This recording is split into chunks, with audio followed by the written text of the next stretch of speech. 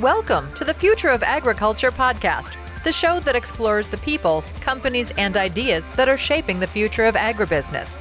Innovation, resourcefulness, and collaboration are essential for feeding a growing population, and we believe the agriculture industry is up for the challenge. Please welcome your host, Tim Hammerich. Hey there, thanks so much for downloading this episode of the Future of Agriculture podcast. My name is Tim Hammerich. I am an agribusiness recruiter, and it's my pleasure to bring you these stories every week of the people, companies, and ideas shaping the future of agriculture. This show is a proud part of the Farm and Rural Ag Network, so if ag podcasts and blogs are your thing, check that out along with the monthly digital magazine called Ag Now. Head over to farmruralag.com and be sure to check all that good stuff out. We are still in this wonderful series called Sustainability at Scale. And I think I've mentioned before, what I love about this series is that we could really go anywhere. You know, any aspect of agriculture should have some component of sustainability. Otherwise, what are we doing? We have to feed the world, not just today, but tomorrow and in the future as well. And as I mentioned last week, my favorite part of doing the show just in general is when I can look at solutions to bigger problems that are being solved through agriculture. You know, that's why we exist, to solve problems of food, shelter, clothing, and other issues that seem to pop up with it. We have on the show today Olympia Yarger. Olympia is the founder and CEO of GoTerra, which is in Australia. And what GoTerra does is converts food waste and other waste streams, including manure, into a product that actually is nutritious for feed. So basically what she does is takes this waste stream, feeds it to maggots, for lack of a better term, black soldier fly larvae. And the black soldier fly larvae consume the waste, they grow, they can be harvested and actually made into a feed for animal feed. So I love to look at this as a way to take waste and turn it into almost like an oil seed or a grain, something that is actually nutritious and consistent and healthy. Now, it's a startup. They're in their early stages. They're running trials to see which waste streams work well, which don't. But what I love about their model is they found a way to solve the hardest problem, because I've looked into this. You'll notice I kind of geek out on this topic here today. The hardest part is the logistics of it, right? It's not so easy as leaving waste out and the maggots take over. You have to create the right conditions to do this on a commercial scale and to do it consistently. And it really sounds like Olympia and her team are figuring it out. So enjoy this interview with Olympia Yarger, the founder and CEO of GoTerra. She starts off talking about, at a real basic level, what it is that they do.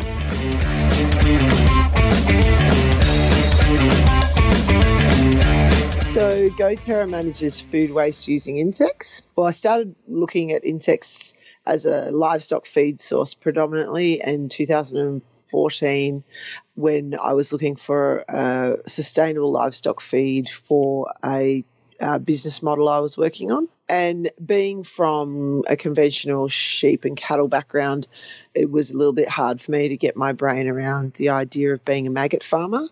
But the proposition that the fly that we work with, that the larva of that fly can process food waste so efficiently and so rapidly, and then with the added benefit of having the insect to use potentially as livestock feed on the back end, was just super compelling. And so we've been sort of working on that proposition now for 4 years. It's changed because we were focused really on the feed in the beginning, but that proposition isn't as compelling as the opportunity to manage waste. And when you manage waste over producing livestock feed, you sort of change how you view your livestock feed. So we know that some of our insects won't be suitable for livestock consumption. We know that some of them will have really low protein.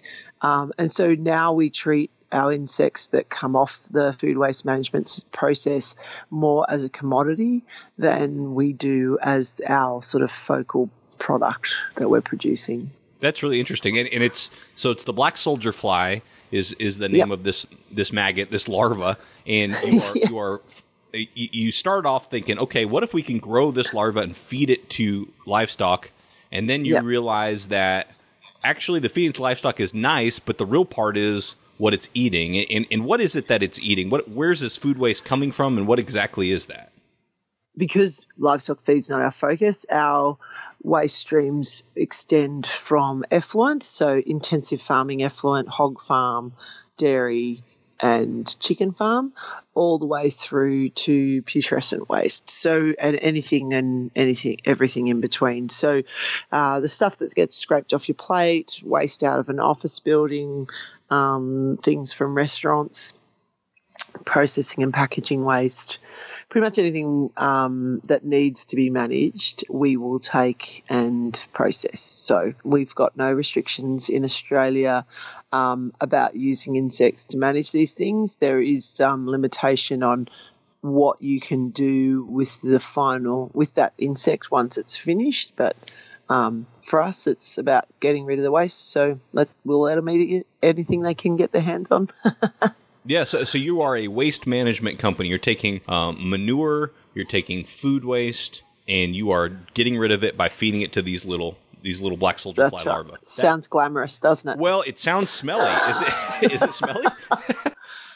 It's smelly in a different way. I think anyone that's into agriculture or has been around agriculture wouldn't find it bad smelling. Yeah. Because that particular larva eats aerobically, the smell of them eating is strong and probably not something you'd want to sit in for a long period of time, but it's not that offensive maggot. You know, when something gets fly blown and it's a house fly or a bush fly or sort of your what we consider or have been calling for centuries bad flies, they feed anaerobically, and so that smell is really offensive.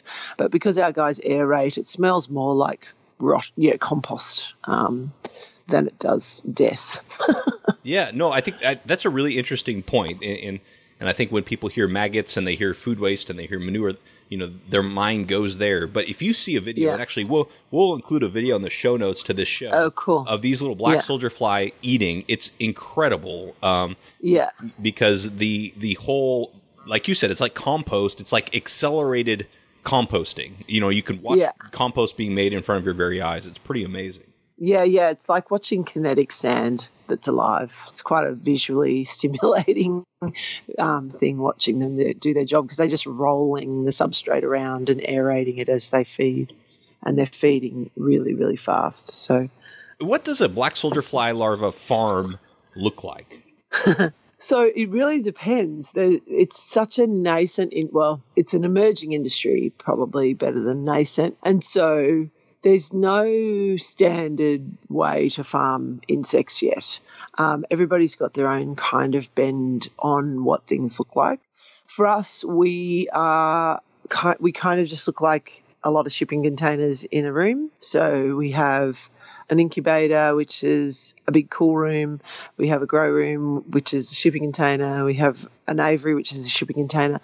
And they're all inside another big shed. For other farms, it looks like a lot of bins sort of stacked up on top of each other that sort of stretch the length of a factory floor. But essentially, you're looking at a situation where lots of pans or trays are stacked in some mechanism full of insects, and they are sort of shoved in there as tightly as we can to make use of the floor space. So, lots of stacked bins generally. And I don't know if this would be units that you would use, but how much food waste, for example, could one shipping container go through?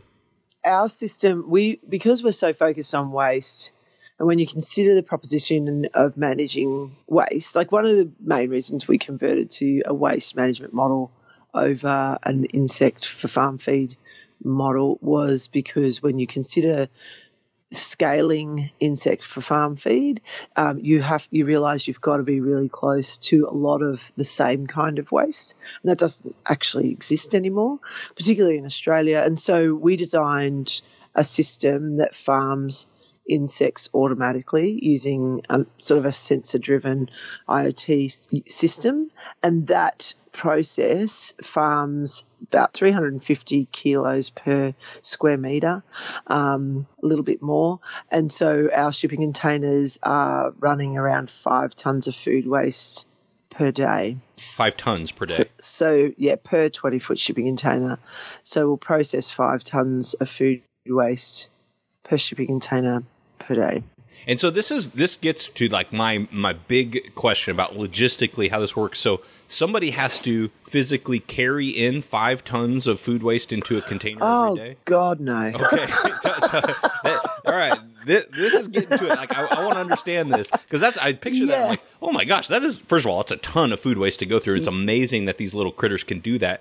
But second of all, like, how does that work? Like, how do you get 5 tons into a container in a day?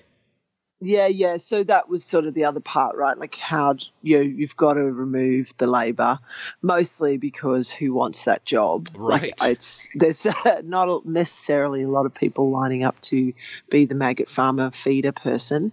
And secondly, there's things you're going to want to process and manage that will require an automation of feeding, because if we're managing waste, if you imagine how waste gets put into a bin, it doesn't happen at once. It happens over the course of a day or over the course of a week. And so you've got to get some machine automation to manage that.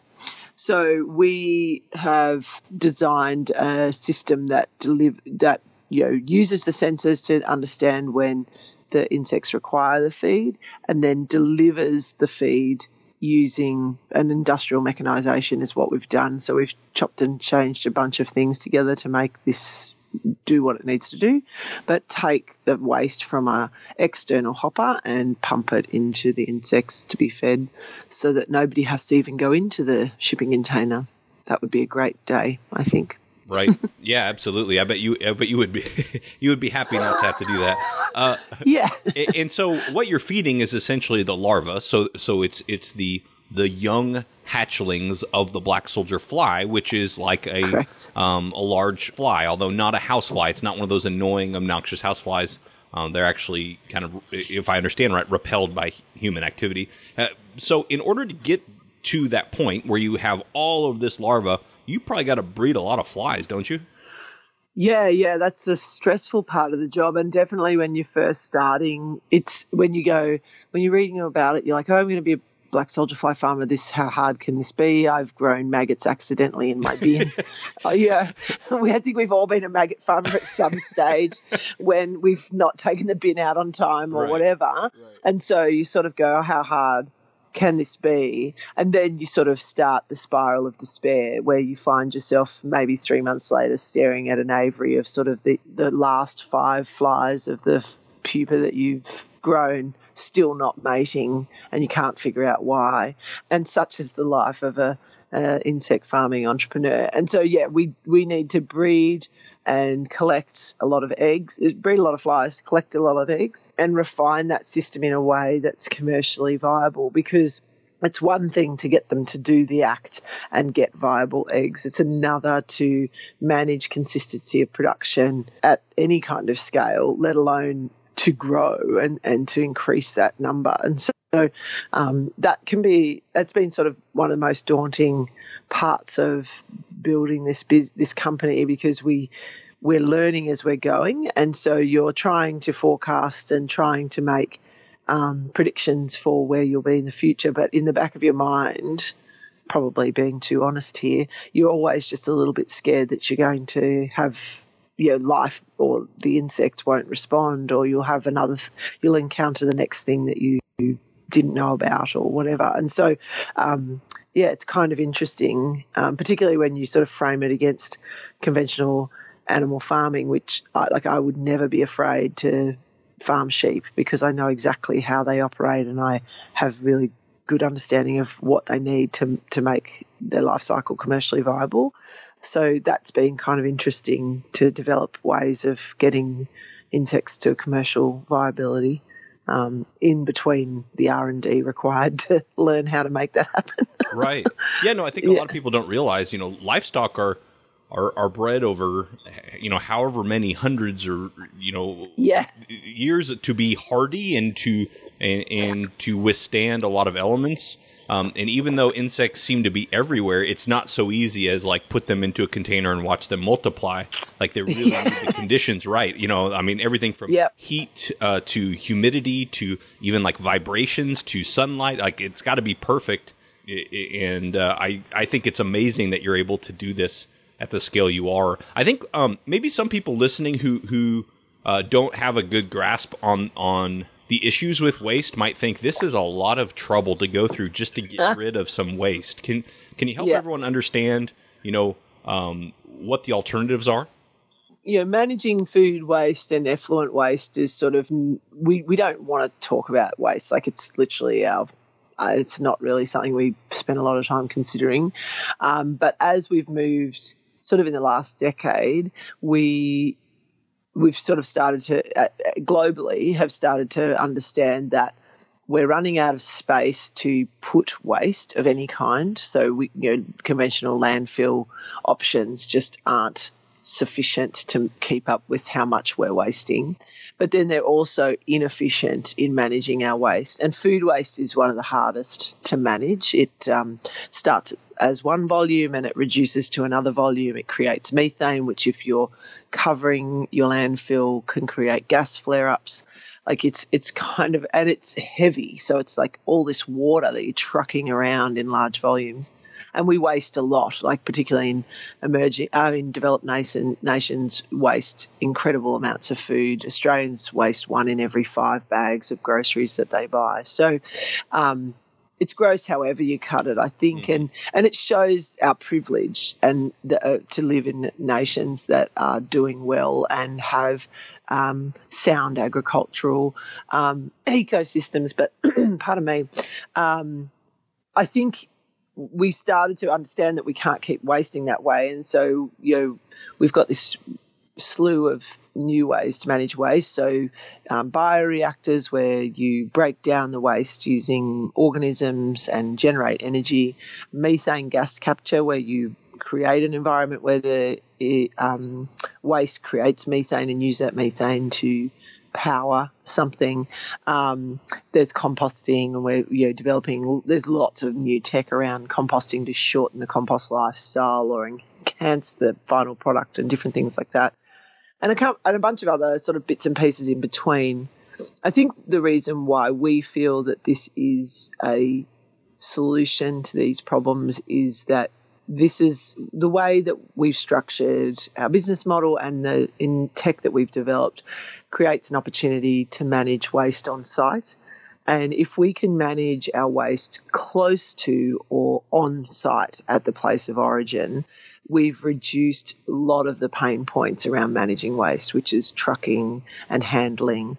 And we've then decentralized waste management and created more regionally produced and solutions, and our offtake is all made right where it needs to be. So I think that for us is where the value is any of the other solutions that manage waste still require us to move waste to them. And I think that model doesn't endure into the future that we're facing. And so for me, it's about saying we have to actually disrupt all of that, not just the mechanism for how we manage the waste, but like, how do we get it? How do we move it? Why are we even moving it? That's absurd. Let's try and. So that's sort of for us why we think that this is sort of the value proposition for using insects is significantly more valuable than the ongoing trucking of waste to a management solution. Yeah, that's such a critical point, because one might think, well, if you're just going to be feeding these larvae to livestock, why not just feed the food waste to livestock in the first place? Of course, you can't do that with manure, but yep. you can't necessarily move a livestock operation to the middle of the city where all that food waste is being generated. And so that's a great point. And now just a quick word from our Sustainability at Scale series sponsor, Marrone Bio Innovations. Hey, ever heard of Marrone's Bio with Bite? Marrone Bio Innovations offers modern crop pest protection for the modern organic and conventional production systems. To make sure every grower using their products realize the best possible return on investment, Marrone invests time and resources to thoroughly test and demonstrate the efficacy of those new state-of-the-art products, with serious trial data to back it up. You can see more and connect directly with Marrone by visiting them at www.marronebio.com. That's MarroneBio.com. Thank you so much to Marrone Bioinnovations for sponsoring this Sustainability at Scale series.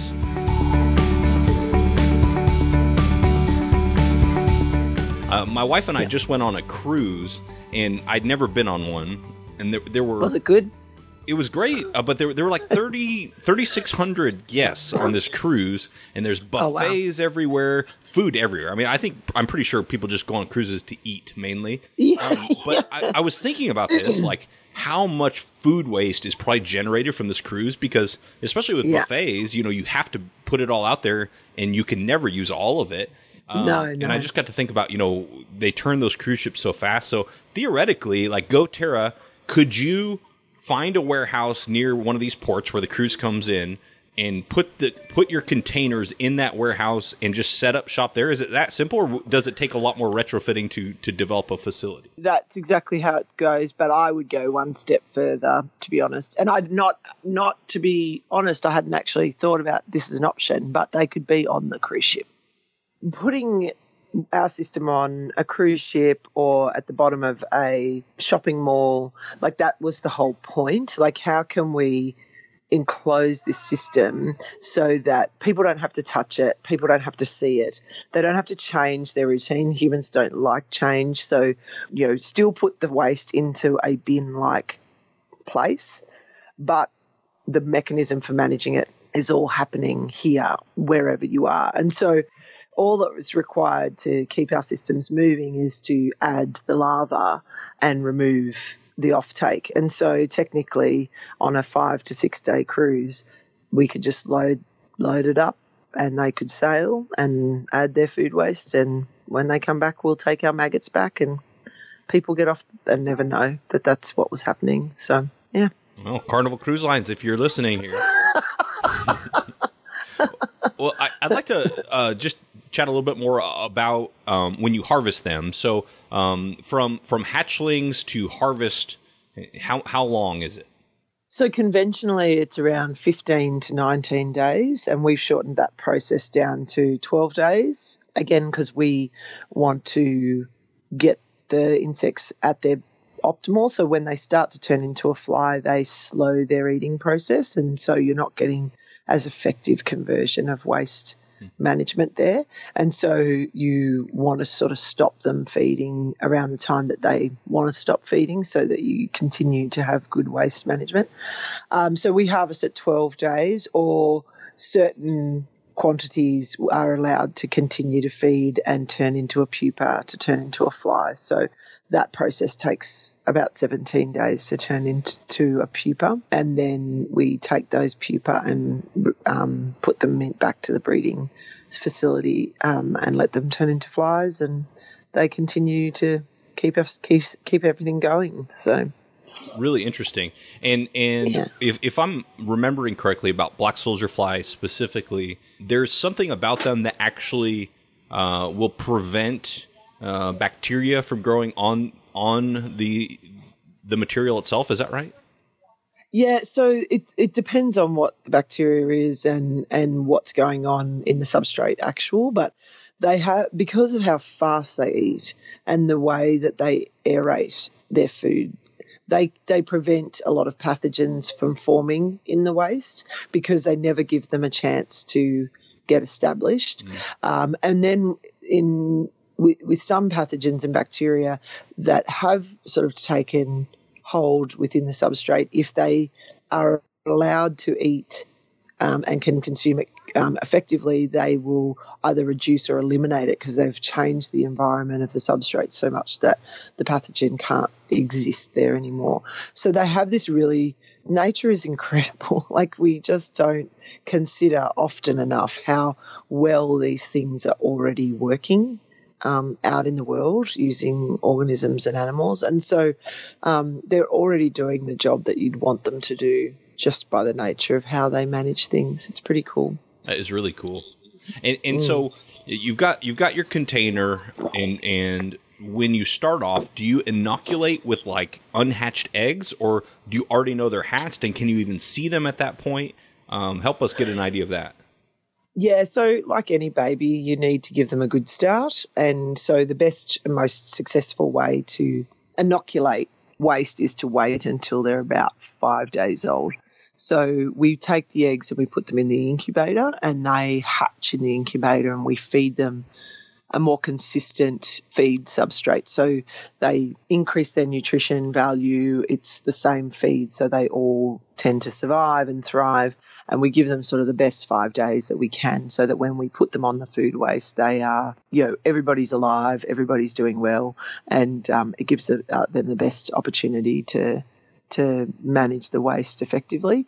So that's first 5 days, so from hatch to when we transfer them, and then we transfer them at what we call an EN8 and put those into the food waste. And so at that stage, they're about probably not even 4 millimetres long and quite small. But when they first hatch, you can't see them. And in fact, when I was actually doing pretty well when I first started, and I would get these eggs and I'd set them up to hatch, and then I'd keep looking in the substrate after 2 days because, you read all the literature, they're going to hatch in 2 to 3 days. So after 2 to 3 days, I'd be looking in the substrate and nothing would be there, and I'd throw it away. And then after about 2 months of doing this, I was needing more larvae because I was running, I wasn't able to close the loop, and so I had not enough flies. And so I went back to my compost bin to try and, when I first dug them out of there, I'd like 1, 2, 3, very small amounts. And I lifted the lid off my compost bin, and it was like, oh my gosh, like it was like, because I'd been throwing them away. So it's quite interesting because when they first hatch, you absolutely cannot see them. They're see-through and about the size, thickness of dental floss, and less than 1 millimetre.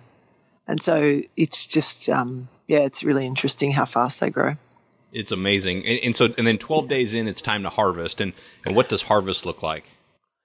So harvest for us is still not very, we are a startup. And so, a lot of what we do is still a duct tape, zip tied solution.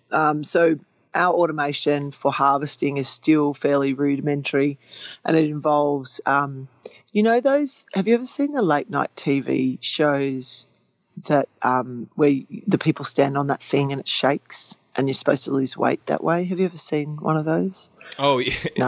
I think so. I think I know what you're talking about. Yeah, so we found one of those at the local garbage dump recycle centre, and so our project manager set it up with a set of sieves, and so we sift everything using this shaker system, but it's quite slow because it's meant to shake the fat off people, not to shake the maggots out of frass. And so it's this very laborious sort of half manual, half sifting situation that is quite tedious. But, those things all sort of, I think it's a sort of evolution of things. So we sift the larvae essentially, and then we euthanize them using dry ice. So we remove the oxygen we put them all in a bag, and then we remove the oxygen from the bag by putting some dry ice in there, and then we wash them and then dehydrate them. So, and you mentioned frass, which is I would assume both the excretions from the larvae themselves as well as the leftover food waste that maybe they didn't process for whatever reason. Yep. What do you do with that? So right now that goes to a place called the Canberra City Farm, which is a local community garden that's on about 15 acres, and they take it and compost it further. It technically isn't compost straight out of the maggot. We separate our any larger pieces that have not been processed, and we revert them back into our system, and then we take the contaminants off. So that's usually things like tea bag strings, the bread bag ties, sort of those annoying small things that can slip through. And then the manure is taken down to the farm and they compost it a little bit longer and then use it on the garden. So, but eventually we'll be selling that as a product. So. Oh, like a garden amendment type of thing? Yeah. It's like the NPK, the nitrogen, potassium, and phosphorus profile for that is like 324. So it's quite a good product for viticulture, potting, that sort of thing. Nice. Okay. And who's taken the larva? I know you said your goal isn't to market this as animal feed, but I imagine that's where it's going. Yeah, so a lot of what we're doing right now is trials. So I'm really interested, because we have a waste focus, we have to understand our waste better, and we have to understand what kinds of waste make what kinds of things. And so a lot of it's just getting sent for testing. We want to understand what heavy metals are coming through what waste streams. We want to understand what protein we're getting from what waste streams. And so we're looking really carefully at whether or not there is consistency across sort of some of the more universal waste streams. So pig effluent, chicken effluent, some of the processing and packaging sludges that we're getting, like what do those look like when we process and process them? So a lot of it's going to that. We've got some dog food company that takes some to make some biscuits, and we have some free-range chicken farmers that will start taking quantities here in the next couple of months. They're protein deficient. They are biodynamic farms, organic farms that can't afford the grain to increase their protein enough, but a small inclusion of insect protein will keep them across the line, and it'll be cheaper than what they're paying for grain. So Great. Those are our clients. Yeah. Yeah. And what about on the other side? So on the waste stream side, obviously waste comes from everywhere, but for your program, what have you found to be the best fit? I know you haven't gone into the cruise market yet, but where have you made inroads? So we take from a couple of different sources right now. So we have small government transfer station, which is basically waste that's collected from households. We've got a pilot in office buildings because I wanted to understand, that's a really hard one. How do you get all these little buckets of Sally from accounting's tea bag alone in a big bucket? Like there's sort of inconsistencies in quantity there. And then we get quite a bit of coffee from a lot of the fast food restaurants like McDonald's and things like that. So it's all a bit, different. The household waste is really hard because it tends to be highly contaminated. So it'll have other things in it, and it's usually your lowest form of waste because people tend to throw away things that have gone off or are chewed down or whatever. So that tends to be fairly interesting to manage. The coffee is great, but it's also quite hard to manage because it doesn't have a good structure. So when it gets wet, it just sort of compacts down on top of itself. It can be quite hard to manage. And so you sort of just trying to develop ways to homogenize these waste streams together to make them more consumable but also easier to manage is sort of where we spend a lot of time working. Is we should be able to pour all this into a system and use fermentation to create one feed rather than here's a bag of stuff to feed to. It's an interesting evolution in seeing how we manage those things. And have you come across of anything, obviously, like you said, bread bag ties and that sort of garbage. Yeah. Any food item that you just can't take? We try to manage meat coming in, mostly just for the stage that we're at, but also because this particular larva prefers to eat the waste as it would come off the plate, so about 75% vegetable, 25% meat. And so we try not to take bulk meat waste because that is a bit hard for us to handle at this stage. It won't be moving forward. We're looking at using different types of fly to manage meat waste, so that flies that prefer to eat meat waste. That's a sort of future piece. But the hard stuff for them is the really cellular stuff. So we got a bunch of onion waste from the local markets, and I was really excited because it looked like a lot. But I was quite naive because all that skin and all that interesting sort of the papery part of an onion, they don't like that at all. And even with fermentation, we couldn't get them to consume it. And so then we had a lot of other waste on our hands. So that's something we'd like to look at more. Anything that's too cellulose, it's not for them. Mm-hmm. So. And I know you're talking about you're running trials right now to figure out when you put a certain waste stream in, what comes out in terms of dietary ingredient in the larvae themselves, because in this case, it literally is true. They kind of are what they eat, right? Absolutely. Yeah, no, absolutely.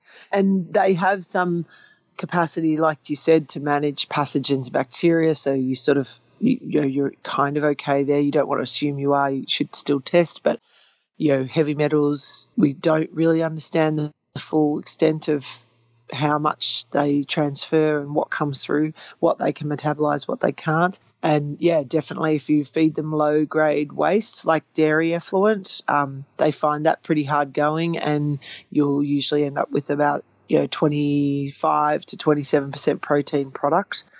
Whereas, if you fed them bread waste and coffee, you'd end up with 45, 50%. Wow, the protein can range that much. Yeah. Wow. Yeah. And I know that they're also they're high in fat, right? So I know when I first started reading about this, I thought, they're kind of like a little oil seed, sort of. You're kind of converting waste into oil seeds, because I've heard of people even looking at, could we process them like an oil seed and take out the oil? Have you looked into that?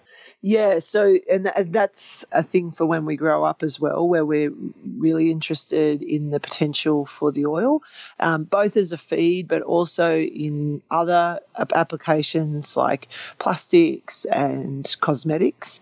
There's a company in Bangkok that's currently looking at black soldier fly oil as a cosmetic. It's really high in lauric acid, which anyone that deals in cosmetics knows is a highly sought after thing for serums and face creams and things. So there's a lot of opportunity that hasn't even been discovered. But to process it, we've done a few trials on extruding the oil. So using like an olive oil press, where you just basically squeeze all the juice out, and then you get a cake at the end.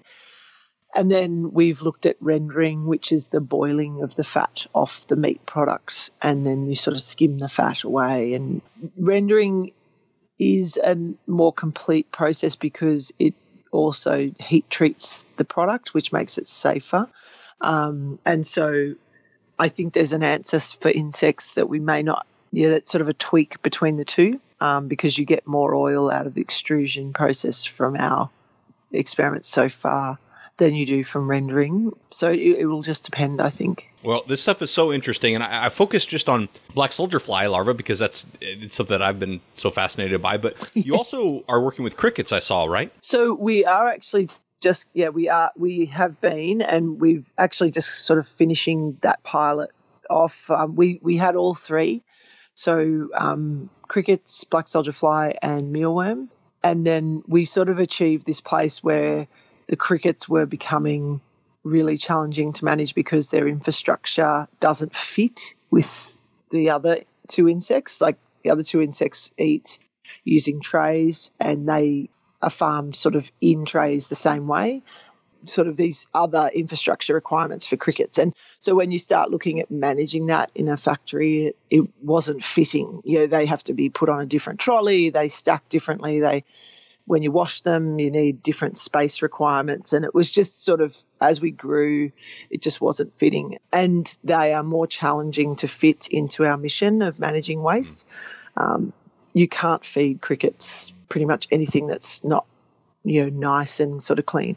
And then on top of that, their weight is so low that they're really only good for human consumption. So there's no livestock opportunity there because you require so many crickets to make even 100 kilos. It's really full on. So it just didn't fit for us. But mealworms do, and in a slightly different way, because there's a lot of waste streams in agriculture, particularly in the grain and grape industry, where we have waste that has very low feed value. So like grape mark, which is the waste from vineyards, there's lots of hulls and husks that are waste, but farmers tend to not manage them as well as they could because they're too expensive to manage in a sophisticated way, and then they're not valuable enough to sort of invest in that infrastructure. So there's these waste streams lying around that fit a mealworm farming model because mealworms do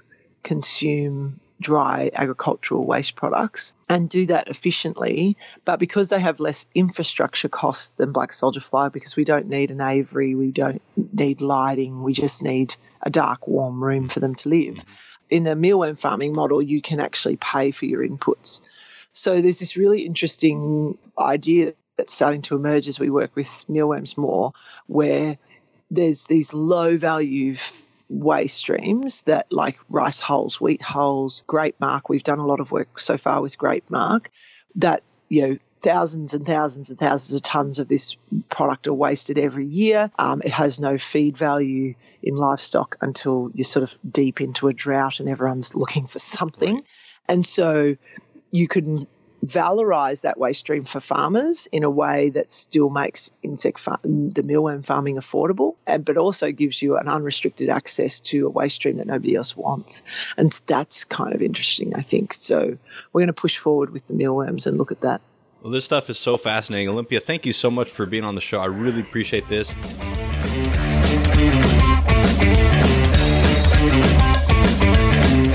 I really hope you enjoyed that interview with Olympia Yarger of GoTerra. Make sure you check out their website, GoTerra, that's GoTerra.com.au. I thought that was just fascinating stuff and a great example about how agricultural innovation can be a solution to other problems, such as what do we do with all this waste, especially waste that's 80% water. It doesn't make any sense to pay a trucker to truck water, right? I think it's just fascinating and innovative solution to a problem like that. Hope you enjoyed that. Certainly related to our series here today, Sustainability at Scale.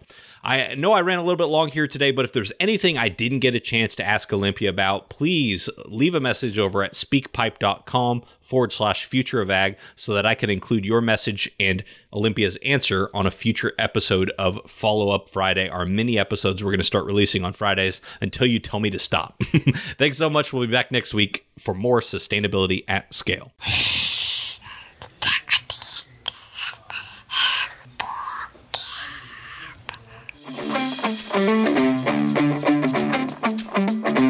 Thank you for listening to the Future of Agriculture podcast with Tim Hammerich.